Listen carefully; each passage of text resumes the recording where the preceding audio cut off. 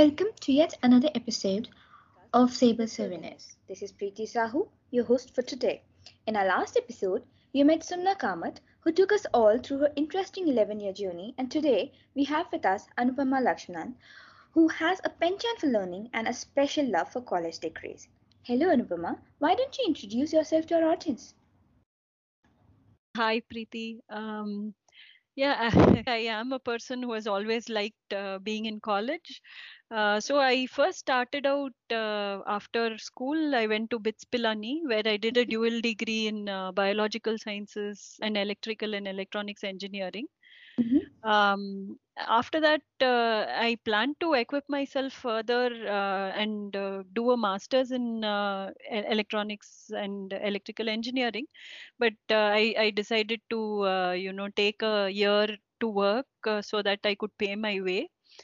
I joined Cognizant Technologies, which was it was through a campus interview, and I finally did complete my masters at San Jose State University, which is in California. Mhm. And after that, I joined a startup and was working on 4G technology, the one which is probably on all mobile phones now. And that company was later acquired by Broadcom, and the commute became hard. And that is when I felt like I needed a change. And data analytics was picking up. And because I had a strong statistics background, I thought, it would be a natural change from the telecom industry to the analytics side. But unfortunately, most of the jobs wouldn't even consider me without a computer science or a statistics degree. And that Mhm. time, a friend of mine, she's actually a visiting professor at IMB. She teaches financial accounting, and she told me about their doctoral program and that you actually get paid to study and all that. And so that was Oh, when I decided that it's probably good to go back to college and get a degree in stats. again. Yeah. So I did my PhD there, and just as I was finishing, I heard about this job opening at Sabre, and and my thesis was on forecasting time series. The job rec was, on forecasting data. Mhm. So it happened to be a good fit, and yeah, that's why I'm here now. Okay, interesting. So you seem to have been at right places in the right time.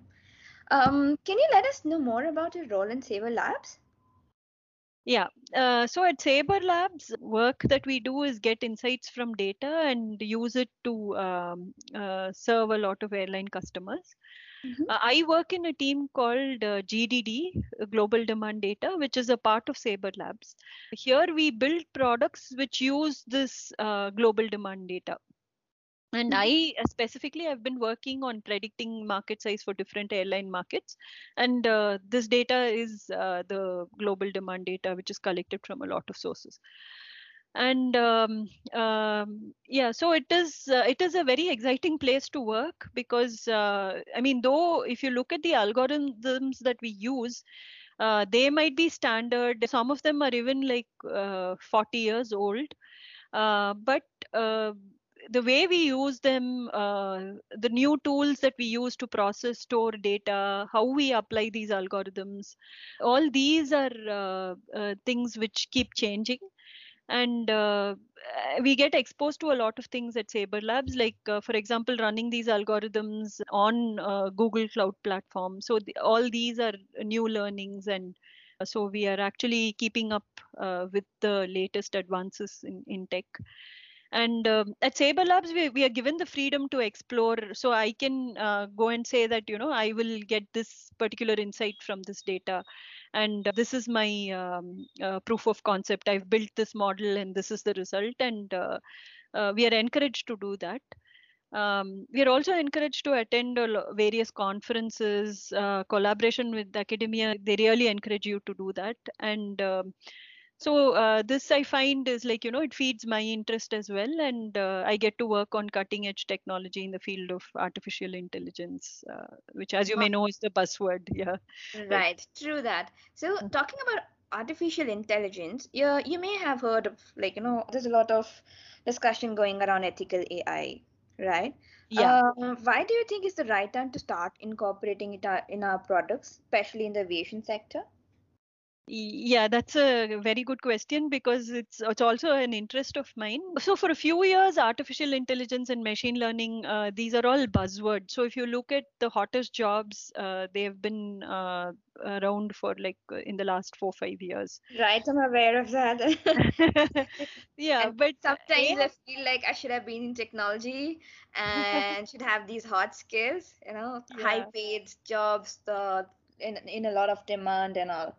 Exactly. Because I mean, these skills you can use across industries. It's not that, it's only aviation or, I Mhm. mean, it's retail, even sports, right? I mean, cricket, they use Right. a lot AI of, is everywhere. yeah.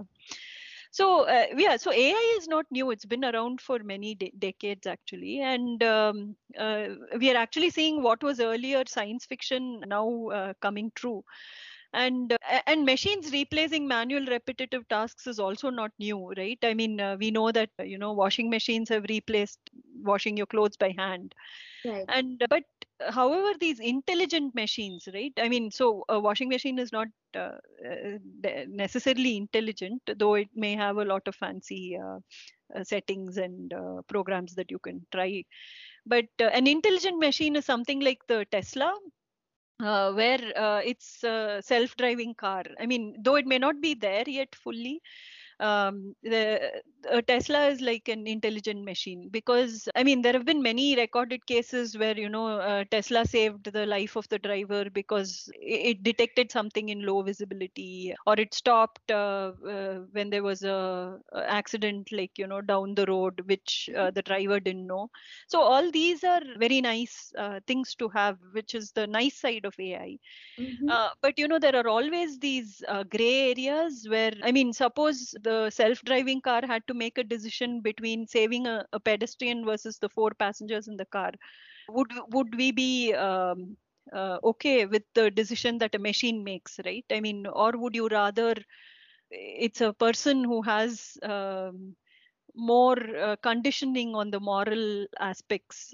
So I mean, even in the case of COVID, right? I mean, let's say there was a shortage of hospital beds. So Mm-hmm. if there were two people who came, would you give the bed to someone who was 60 plus or 40 plus? So these are all moral questions uh, which I think the technology is not mature enough to handle as yet. Mm-hmm. In aviation, it is particularly important because I mean already there is a lot of automation, like a pilot. I mean, just I think comes in maybe at landing or takeoff, or so largely a plane can drive itself. I mean, there was a case where they had to land on the Hudson River, and I mean, there were many doubts as to whether the pilot had done the right thing, or if a machine had done it, it would have been better. So these are kind of, I mean, like similar to the self-driving car, right? There are a lot of gray areas, and given the pandemic, are we invading passengers' privacy, right? We are asking them to take a test, and then we are actually looking at it. So there are many things where we actually need to step in and think about how it's going to impact the larger I mean humanity as a whole, before we kind of adopt these technologies. And I think this is the right time because the technologies are getting mature. We will see a lot of AI and machine learning. So we should identify these kind of gray areas and think about them, probably create a committee and resolve these kind of questions one way or the other. So in short, you're basically trying, you're saying ethical AI is more or less, humanizing the AI in some way. Yes. Okay. Yeah, I mean, it's not that the human decisions are right, also. I'm not saying that. Mhm. But the thing is, I mean, we have thought about these kind of questions, right? It's not new. We have a justice system. We have ways to pull up people when they are wrong. But How uh, does it work when it's work a for machine? when it's a machine, yes. So Get it. yeah, so I think this is the right time that Yeah, that's a very interesting field in itself, I guess. And, yes. different people will have different opinions, and it will take very, Yeah, it'll take a long time to mature actually, but Long time to I think we mature. should be having this conversation more, and I think it is coming up. At least in the West, a lot of people are talking about ethical AI. Okay, that sounds interesting. Let's see what future has in store for us.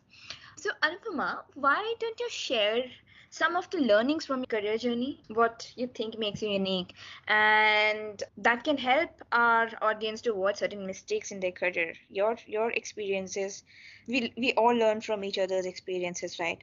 So, Yes. it's something that you would like to share with us. Yeah, I would say like the biggest learning that I had personally is that don't limit yourself based on the degree that you earned or your work experience, because I think this was one of the biggest learnings that I had, because as like I said, I have 3 degrees. Mm-hmm. uh, and when I first finished my bachelor's and I joined Cognizant, I was like, I'm a telecom engineer. There are, if someone asks me about Java, I don't think I really know much about it, and this is my comfort zone, so let me do work in that field. Mm-hmm. But I think the minute you draw a box around yourself, it limits your growth as well. And I think any degree, in a sense, it only equips you to, you know, uh, think logically, solve problems. So it doesn't matter that, it's labeled as a engineering problem or as a telecom problem or as an aviation problem, right? I mean, what you should think is you've been given a set of tools based on your degree, and I mean, how best can I apply them? And this is a question that needs to be solved. So that's all you should think. And I think we should also constantly think, like, how can we improve ourselves and our work, and this itself, I think, is good enough for a good career path. Mm-hmm. And another learning I would say is that I mean, many times I've felt like, if I ask a particular question, this shows a lack of knowledge in that field or something like that, right? I mean, you're scared to ask a question for many reasons, but if it is something like, you fear that um by asking this question you're showing up your ignorance, then I think that should not be the case. Because in any company or in a team or even in a university, we are all working towards a common goal. And I think when we ask a question or we ask for help, it's almost always forthcoming, and it also makes for a better atmosphere. So I think that's another takeaway that I had personally, that never hesitate to ask when you don't understand something or you need help. Those are great takeaways, Anupama. I personally will focus on not, being limited by one's education. That's new one for me. Thank you so much. We're going into the new year soon. Any messages for the audience? Yeah, definitely. So, I mean, I know for a couple of years we've been in this pandemic situation, but I'm somehow very optimistic about the coming new year. After these 2 years of lockdowns and health scares among, our friends and relatives, I'm seeing more and more people visit their loved ones. Mhm. And I mean, and I think this is a very nice thing. And so that is a good thing for Sabre, because we are a travel company. And I think despite the Omicron variant, looming large on the horizon, I think, and I'm hopeful that the lessons we've learned in the past 2 years and the vaccines that we have will, somehow help us tackle this. And I don't, and even if COVID-19, doesn't go away completely, I think we will learn to live with it.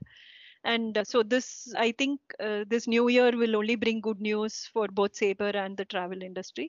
And I've been impressed that Sabre has done so much, all the volunteering work that we did during this second wave, and this priority on mental health. This was all very well done.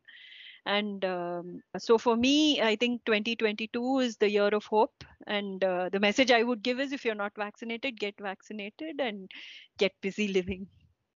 Okay, that's a great takeaway. You're talking about hope and transformation. Thank you, Anupama. It was a pleasure having you with us. I'd like to leave the audience with a hopeful message and a very awesome 2022. I'd also like to remind them that they can keep coming back and check out our latest podcast episodes as and when they release. They will be updated on our website as and when they happen. Until then, let's all stay safe and happy.